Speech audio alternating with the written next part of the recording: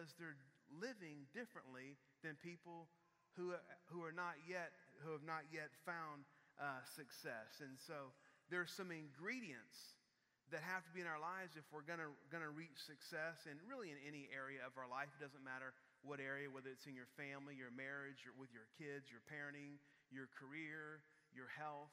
There's just some laws that really help. It's kind of like this. I use the cake analogy. If you want to make a cake, there are certain ingredients that have to go into a cake. All right, come on, I have any bakers here? Come on now. What do bakers like? They like sugar. They like flour. We got to have some butter, right? Got to have some butter. I mean, there's just some essential ingredients to make a cake. Now, probably just like you, I have some friends that are like off the chart on the healthy meter. And they post all these things about how they made a cake with no butter, with no sugar. And hey, say no more. I don't want any, If I want a diet cake, I'll get a diet cake. I don't want a diet cake, I don't want to eat cake every day, but if I want to eat a cake, like I want it to be a good piece. Come on now. A big piece of cake with some ice cream, Bluebell on that, right? Come on now. So if you're going to do it, you got to do it right, Well, it's just like this. If it sounds simple, but it is. People who are successful in their lives, and it really doesn't matter if you feel successful or not, if you failed in a bunch of different areas, all we have to do is figure out what are the ingredients needed for me to overcome some of the things I've done. That's the great thing about being a Christian and serving a God. We serve a God who's a God of second, third, and fourth chances. He's not concerned with your mess ups, but he wants you to make it different in the future. So think about this. If you're not happy with where you are in any area of your life, we have to change what we do to get different results. And so this is what this series is about. So week number 1, these are all on our website. You can go listen to them. But week number 1 was the law of vision. And the law of vision says this, that you have to know where you're going if you're ever going to reach it. You have to have a target. You have to have a goal. I hear people talk about, we just want to have a great marriage. Well, and I ask them, well, what's a great marriage? Well, write out a definition. This is what a great marriage is, and this is what I want. What kind of kids do you want to raise? Write out the principles and values and shoot for it. Where do you want to go in your career? Have a vision. Have something where you wake up every day and you have passion to go do that, to accomplish it. So successful people, they know where they want to go, and they're making the sacrifice to get there. That's the law of vision. I encourage you, go home and write a vision for every area of your life. I asked the next week, and like 3 people did it, so I was very energized, enthused about that, But put it on your mirror. Put it in your car on your dashboard. If you want to go somewhere, write out a map of how you're going to do it. And then last week we talked about the law of the mind. And the law of the mind says this, that people who have become successful, they think differently from people who maybe aren't as successful as they would like to be. In other words, all of us have defeats, failures, obstacles. Every one of us have difficult things happen to us. All of us have been cheated on. All of us have been let down by people. It's just the way it is. But successful people, they find a way to think differently about the situation they find themselves in. They find a way, okay, this didn't work, let me try something else. This person let me down. It doesn't mean that every other person on the planet is going to let me down. This didn't work, maybe I should try giving it to God. And they think differently. And how we think determines where we're going to be. So right now, if you're thinking critical and negative and the sky is falling, that's what you're gonna get. But if we can think optimistically, if we can think in terms of faith, man, I have a big God. He can do anything. He created the heavens, the earth. He created me. He can move anything in my life. So the law of vision and the law of the mind, 2 very important things. And today we're gonna start with the third one, which is the law of sowing and reaping. The law of sowing and reaping. It's really a foundational principle in the Christian life. And let me read some scripture. Galatians 6:7-9, it says this. This is really the main text on sowing and reaping. Do not be deceived. God cannot be mocked. A man reaps what he sows. Whoever sows to please their flesh, from the flesh reap destruction. So let me prove that to you right now. How many of you are married this morning? Have you ever gotten angry at your spouse? Have you ever said something mean to your spouse? That means you sowed in the flesh, and you reap something, right? Like sleeping on the couch, sleeping out in the back with the dog, right? I mean, you sowed to the flesh, and you paid the piper, right? Okay, so whoever sows to the flesh, from the flesh will reap destruction or problems or issues. But whoever sows to please the Spirit of God, from the Spirit will reap eternal life. Let us not become weary in doing good, for at the proper time we will reap a harvest if we do not give up. So there's 4 principles that go with sowing and reaping, and let me give those to you. First of all, we are free to choose what we sow. Would you say that when you say it? When you say except instead of we, say I. I am free to choose what I sow. We have free will. We can do anything we want. Okay? But if you do anything that you want, there may be an issue later on. Okay? So I am free. We are free to sow. We are free to choose what we sow, but we are not free to choose what we reap. Okay? So you can sow anything you want, but what you sow, that's what you're going to reap. So you get to choose what you're going to sow, but you don't get to choose. You can't choose what you receive. You reap whatever it is you've sown. We reap later than we sow.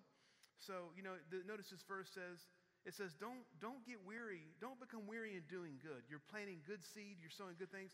Don't get weary, because at the proper time, you will receive a harvest. So when sowing and reaping, when we reap, when we sow, when we plant, when we invest, sometimes we don't receive the harvest like that minute.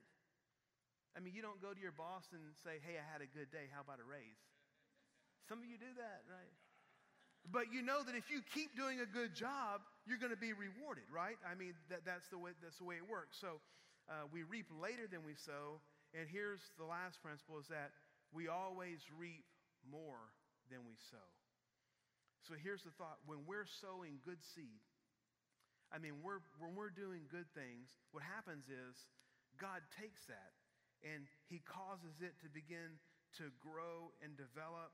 And when it begins to sprout, it's like a fruit tree. You plant one fruit tree, but you may get 200 plums in one season once it's got to a place of maturity. So those are 4 things that you can take to the bank. Now, let me read one more scripture, then we'll talk about this. It's going to be a very practical message this morning. Luke 6:38, it says this: give, and it will be given to you. A good measure, pressed down, shaken together, and running over, will be poured into your lap. For with the measure you use, it will be measured to you. Now, many times I hear preachers, and the only time they read Luke 6:38 is when they want to take up an offering. I'm not taking up an offering. But this scripture applies to every area of our life. Basically, whatever you give, it's going to be given to you. And the measure you use, let's just say the percentage that you use, that same percentage is going to be multiplied back to you. Now, at this point in time when the scripture was written, of course, this is Jesus, the ancient world was farming, agriculture. It was the most common way people earned a living. And in Israel, everyone owned land. If you go and read the story of the Israelites, when they went to the promised land and when they came to Israel, every family and every tribe and every family unit in that tribe got a piece of land. And not only that, if someone ever lost their family land due to indebtedness or some problem, in the year of Jubilee, every 50th year, all land returned to the rightful family. So every family had land, and maybe they raised sheep or goats or whatever, but every family had to plant food for themselves. And so this analogy, it's an agricultural analogy, and Jesus used this farming analogy to demonstrate the law of sowing and reaping. And basically it's very simple. He says this: whatever you sow or whatever you plant or whatever you give or whatever actions you do, that same action or principle, that's what you're going to receive in the harvest. That's what you're going to reap. It's what you're going to receive. And this passage this passage is for everyone here today, because everyone here today, you may be struggling with different areas, but it doesn't say give money and you will receive money. No, it says give and it will be given to you. What is the it? Whatever you give. So I tell people all the time, if you don't like an area of your life, sow some different seeds in that area. It's so funny. This is just me. I didn't take debate class. I don't like to argue with people. I just, it is what it is. And I had a man come one time after one of my sermons years ago, and he wanted to argue with me. And I was like, look, I don't want to argue.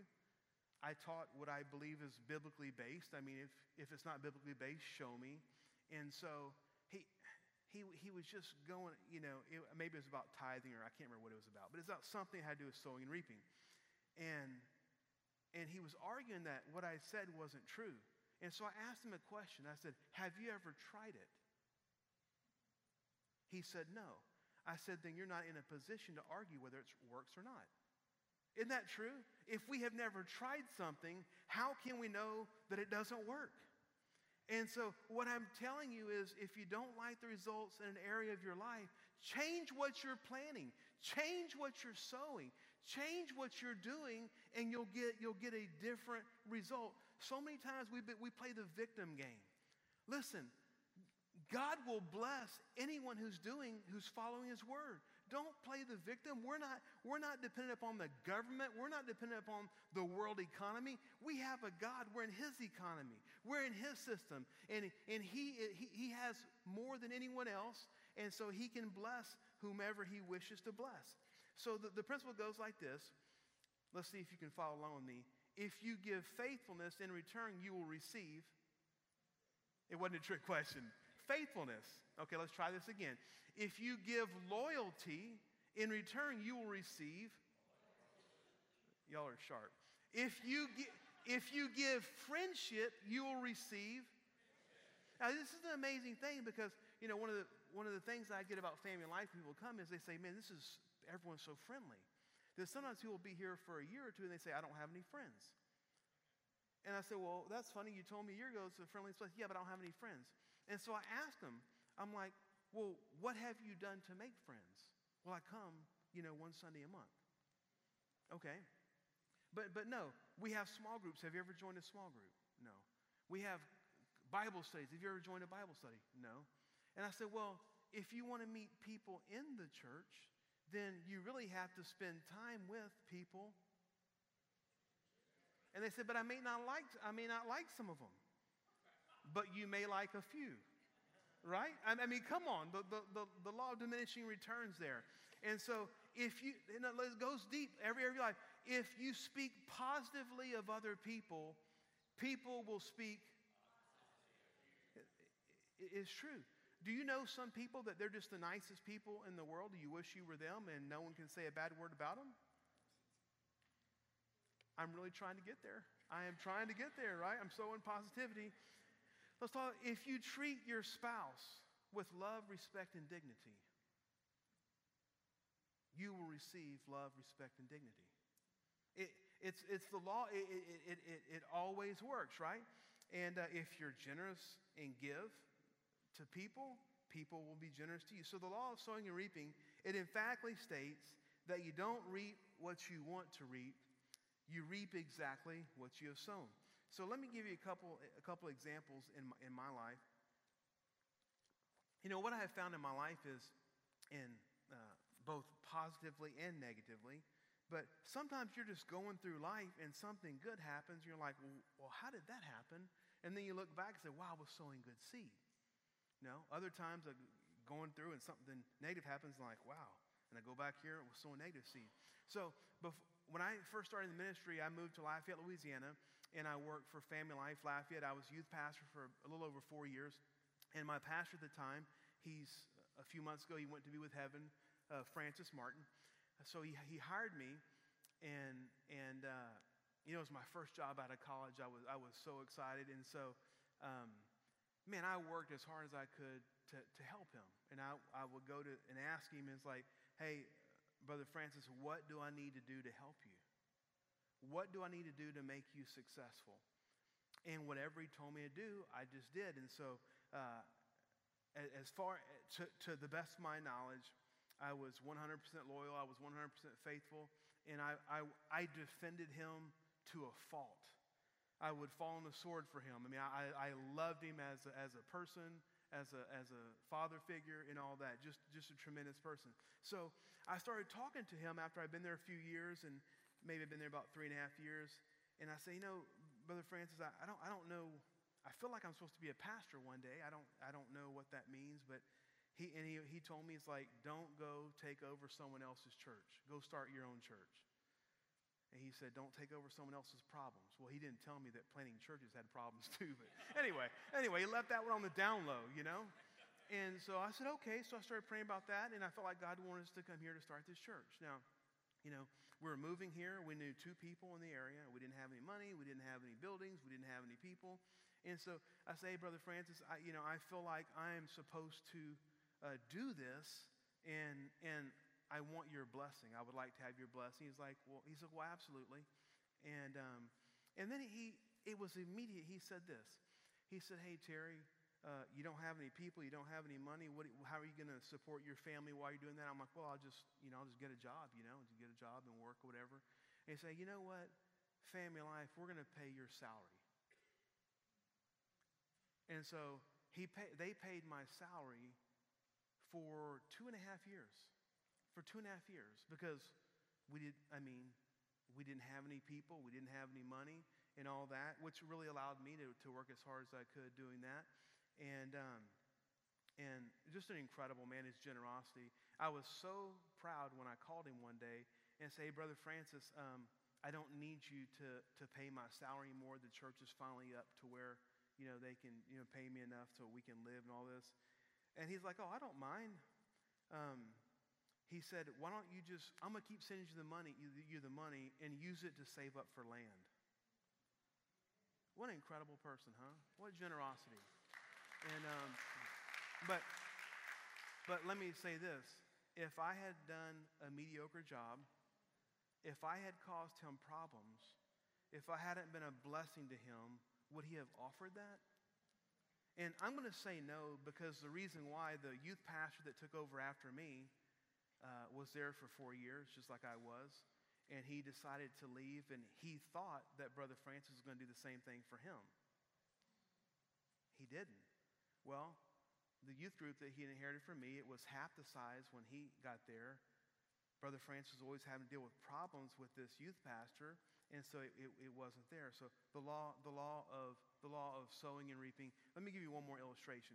And so I'm trying, whenever I speak, I'm never trying to manipulate you, but I'm trying to instill faith in you that when you trust God in areas and when you plant good seed, it's impossible for you not to receive a harvest. I hope you believe that. So many times when you start to sow, you can't look at the natural. If you look at the natural, you'll never reach out in faith where God wants you to. So about 5 years ago, if you see the little building over here, that was our building for about 8 years.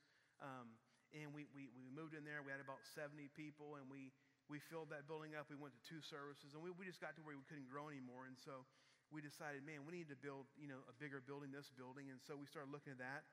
And, we realized that, man, we've got to raise some money. And so I talked with the elders and all that. And so we decided just to do an 18-month capital campaign deal. And I told the congregation, hey, just pray if God wants you to give something to that. If you don't want to give, you don't have to give a penny. No one will ever say anything to you. I hate when people put pressure on you trying to get you to do something. I hate manipulation, right? So you just pray. Well, Tracy and I both prayed, and we really felt that God wanted us to give $25,000.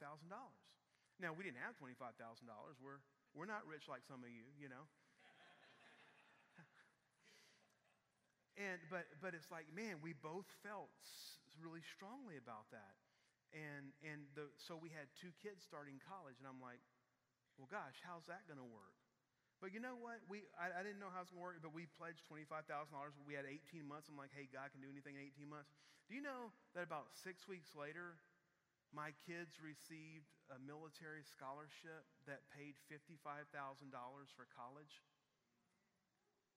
2 of my kids went and literally literally, we paid $45 a month for an administrative fee. So what I'm saying, like, I want you to have stories like that.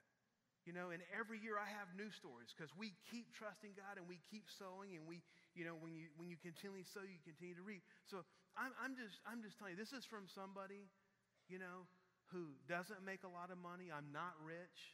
I don't have rich family. But Tracy and I have decided that we're gonna sow good seed, and when you sow good seed, God always multiplies that in your life. So any story I tell, you can tell bigger stories, because the same God will use you. It's the law of sowing and reaping. So I want to get real practical this morning and really talk about how does sowing and reaping work every day in your life. And as a pastor, all of the people I meet with, there's three categories that take up 80% of all my conversation, 80% of all my counseling situations, 80% of all my time. And there's three areas. People always have questions or trouble or struggles with their career, with their relationships, which, hey, relationships can be muddy water. There's a lot of those, right? Relationships, or in their finances, those three things. So I want to get real practical, and I just want to show you how you can change what you're sowing in these areas, and some things you can do that I'm confident if you will consistently do these, I believe that God will come through and change your situation. So let's talk about sowing and reaping in our careers, in our work. Colossians 3, verse 23 through 24, it says this: whatever you do, work at it with all your heart as working for the Lord, not for men, since you know that you will receive an inheritance from the Lord as a reward. It is the Lord Christ you are serving. So let me start by asking you this. Would our effort at our jobs change if we realize that we're not working for a person, but we're working for the Lord? I mean, would you consistently show up late if Jesus was there? Would you spend 30 hours a week surfing the internet or reading the newspaper or taking extra lunch or breaks or leaving early if you were working for Jesus? And so he says, I want you to realize, yeah, you're going to a job. You're going to a job, and that's the way I provide for your family. But your job is not really your employer. I am. You're supposed to go there, and you're supposed to demonstrate me. You're supposed to represent me in the marketplace, which is why I say Christians ought to be the best employees that any employer ever has. Three of you agree. I saw three people. I saw you shake your head. The other three are like, I don't know about that. But our careers are the avenue that God uses to provide for our families, but we represent God in the marketplace. So here's the main point. I'm going to introduce another law to you today. It's a minor law, but I'm going to show it to you is that people that are successful in their careers, they understand the law of value, and they're sowing value into their companies, into their organizations. And when you consistently sow value in your career, one day what you reap is increases in pay, promotions, and rewards. So let me ask you a question. Let's talk about the law of value for a minute. Who gets paid more, a general surgeon or a neurosurgeon? The neurosurgeon, okay? Why does the neurosurgeon get paid more?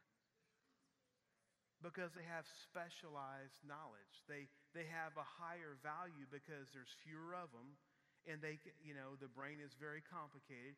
And so a neurosurgeon, whether it's a male or female, they have taken years of extra work, and they can do things that other people can't do.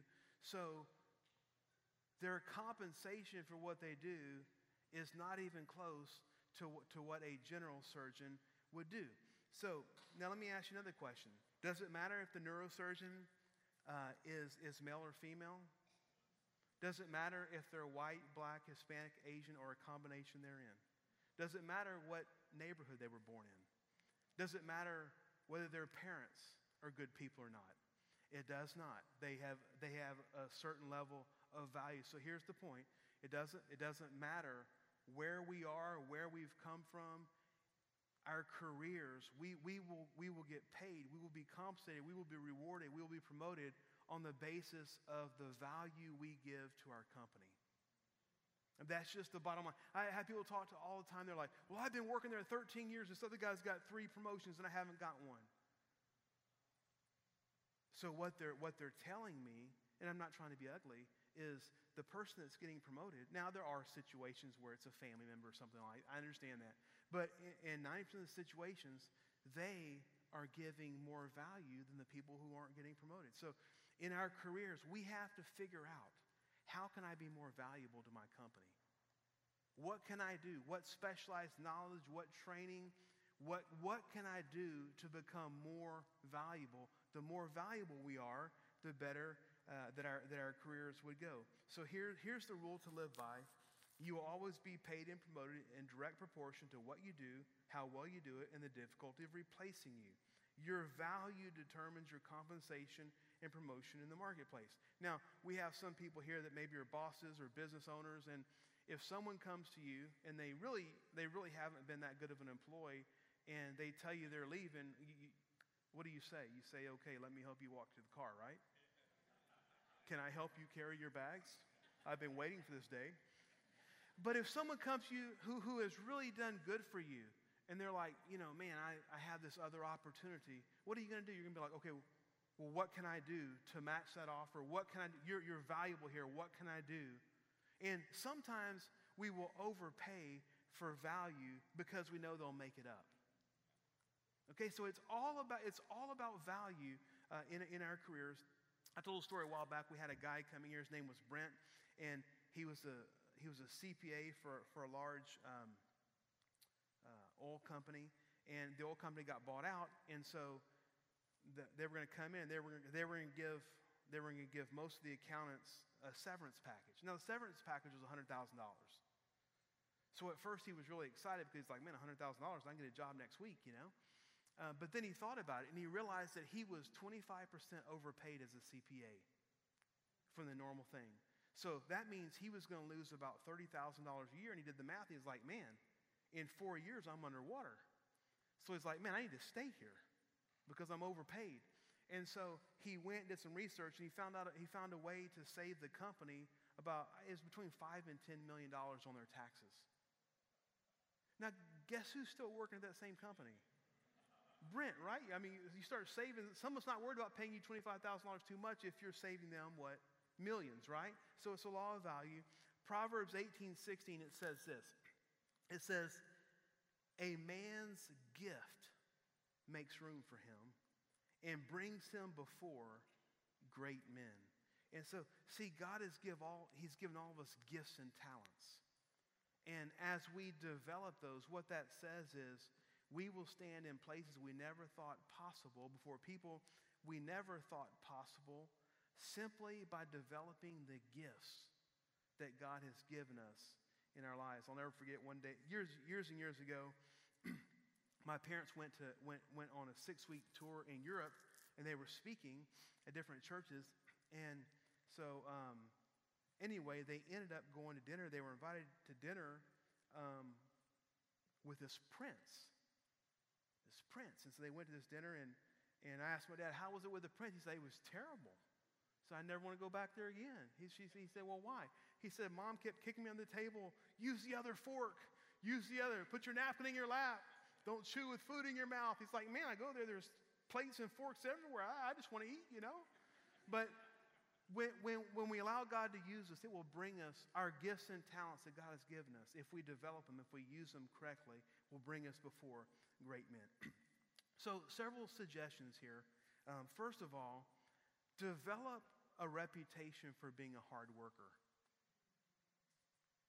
When I was in the Army, it's so funny. There were some soldiers who looked like soldiers. They looked so good, but they didn't do anything.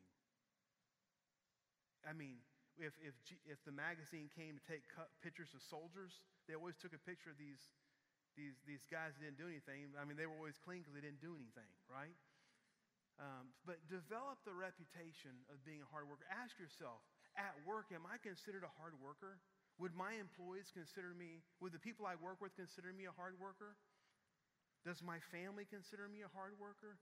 Would God say that I'm working hard? Develop a reputation of being a hard worker. Mattress Mac, I saw an interview with Mattress Mac a few years ago, and he said, I'm successful today, but what people didn't see is that when I first started the company, I was working 18 hours a day, hardly making anything. See, he was investing time for years before he reaped the rewards. And so that's very, very important. Studies suggest that the average American worker wastes 50% of their time. 50% of their time, that they work at 50% capacity because they waste 37% of their time on idle chatter with coworkers. They waste 13% of their time coming in late, leaving early, taking extended breaks and lunches, reading the newspaper, surfing the internet. And then during the 50% of their time that they're actually doing something related to their job, they tend to work on low priority tasks. And so here's the next thing. Develop the reputation for getting things done. So if your boss comes to you and gives you something, do you actually take it back to him and have it done? I mean, so many times people just drop things and don't do it. And if it's going to be, well, I'll go to him and say, hey, whatever your boss's name is, I haven't forgot about that, and here's the progress I made. I'm still working on it. See, when we develop that, hey, we're going to work hard, and when something is given to us, we're going to get it done, that leaps you over the majority of people who show up to work every day.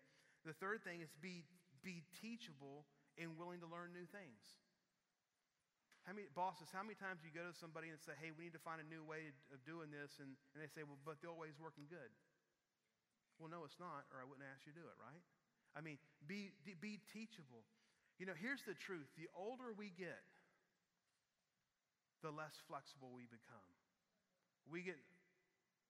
Everyone over 50 just said, I'm guilty, right? But think about it. We develop routines, but actually we're in a rut. And the Holy Spirit is creative. He's creative, and He can give us new ways, new ideas of doing things that can save time, money, and make us more efficient. And the last thing is this: work on important tasks. Tasks that are important, tasks that benefit the company. And if you don't know what you do that's the most important, go ask your boss. Have a 10-minute meeting with them. Don't take up too much time. What can I do that's the most important for the company? Is there something you need done that's not getting done? Again, so you're hardworking, you get things done, you're teachable, you're willing, and you get important things done. Number 2, the second thing is sowing and reaping in our relationships. And there's probably not many people in this room that don't have relational problems in their life. And some of them we can't help. Some people are very hard to get along with. But the majority of relational crises we have in our life are avoidable if we just had a more humble spirit. Can I get an amen?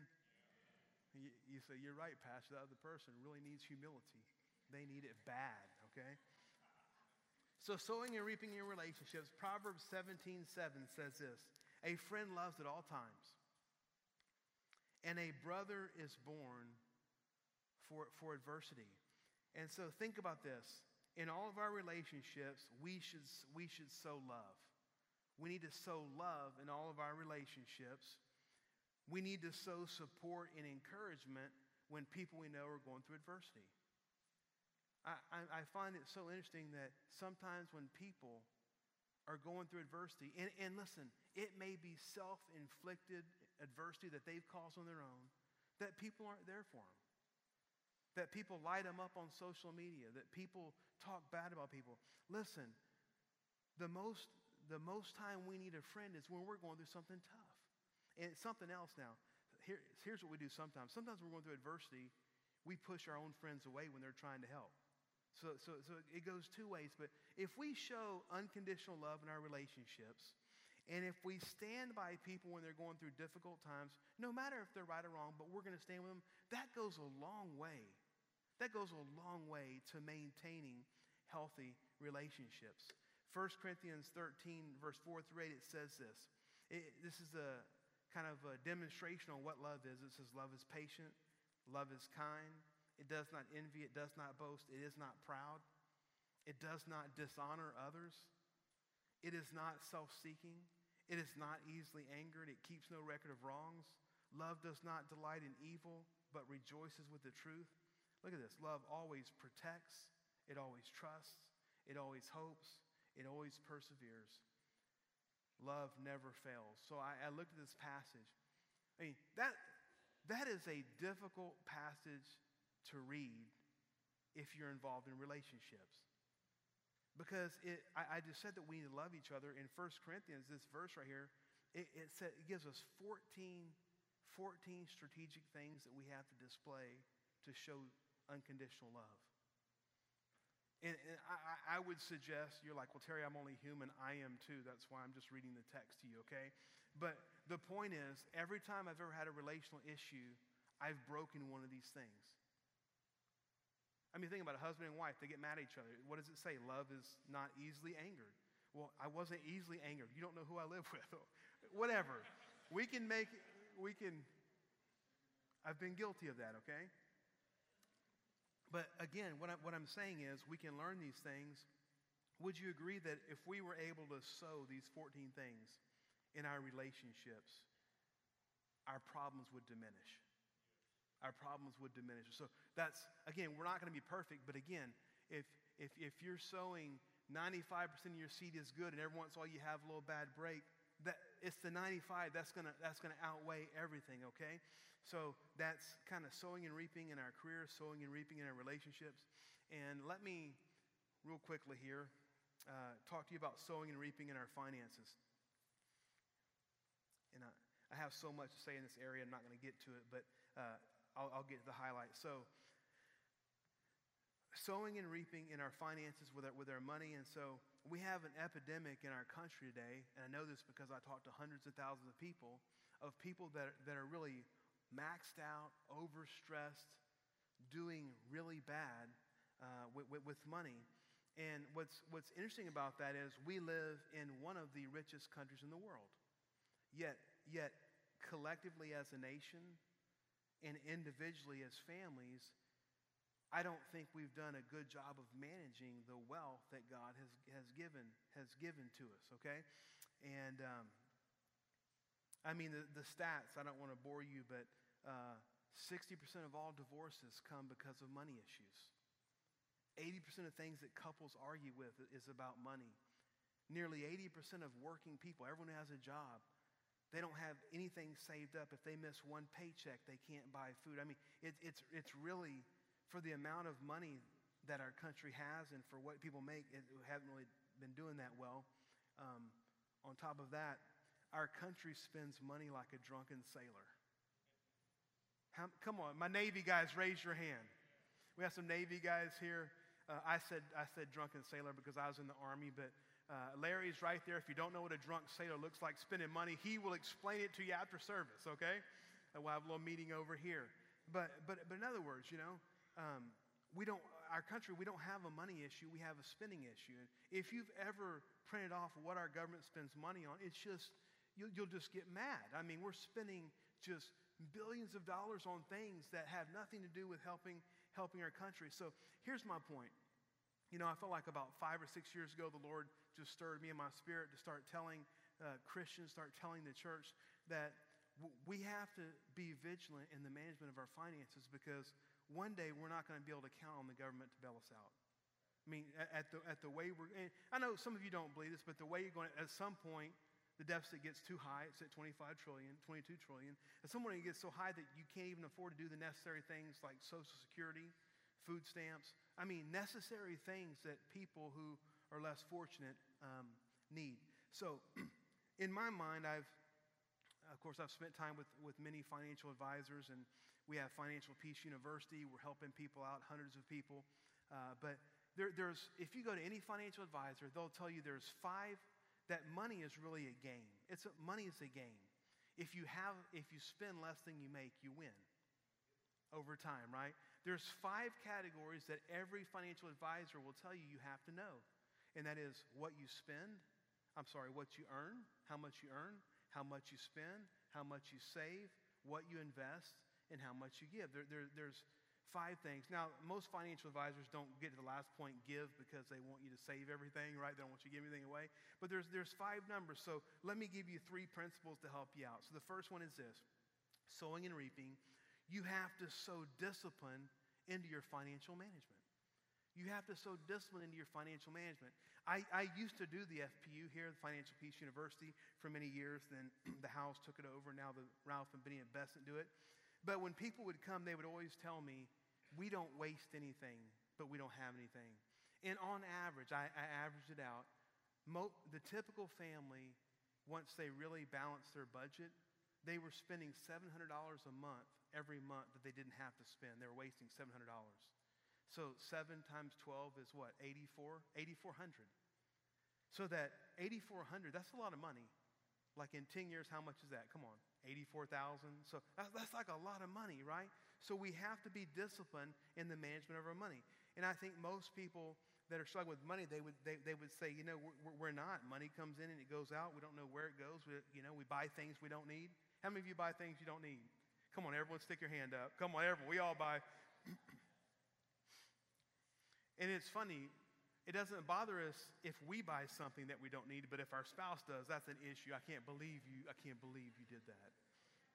Proverbs 21:25, it says, the plans of the diligent lead to profit as surely as haste leads to poverty. So plans of the diligent, people who plan ahead. Proverbs 23:5, it says, cast but a glance at riches and they are gone. They will surely sprout wings and fly off to the sky like an eagle. One guy told me, that's my life verse. You know how much money I've made? I didn't know it was an eagle. It all flew off, So number one, sow discipline in the management of your money. And really, I think we have to really tighten our belts. And we got to make sure, this whole concept of spending more than we make and getting in the hole and putting stress on ourselves is just a terrible situation. Number two, sow into saving and investing for the future. Sometimes people tell me, well, I don't have very much to save, so it's no use. That's not true. Proverbs 13:11, it says this, he who gathers money little by little makes it grow.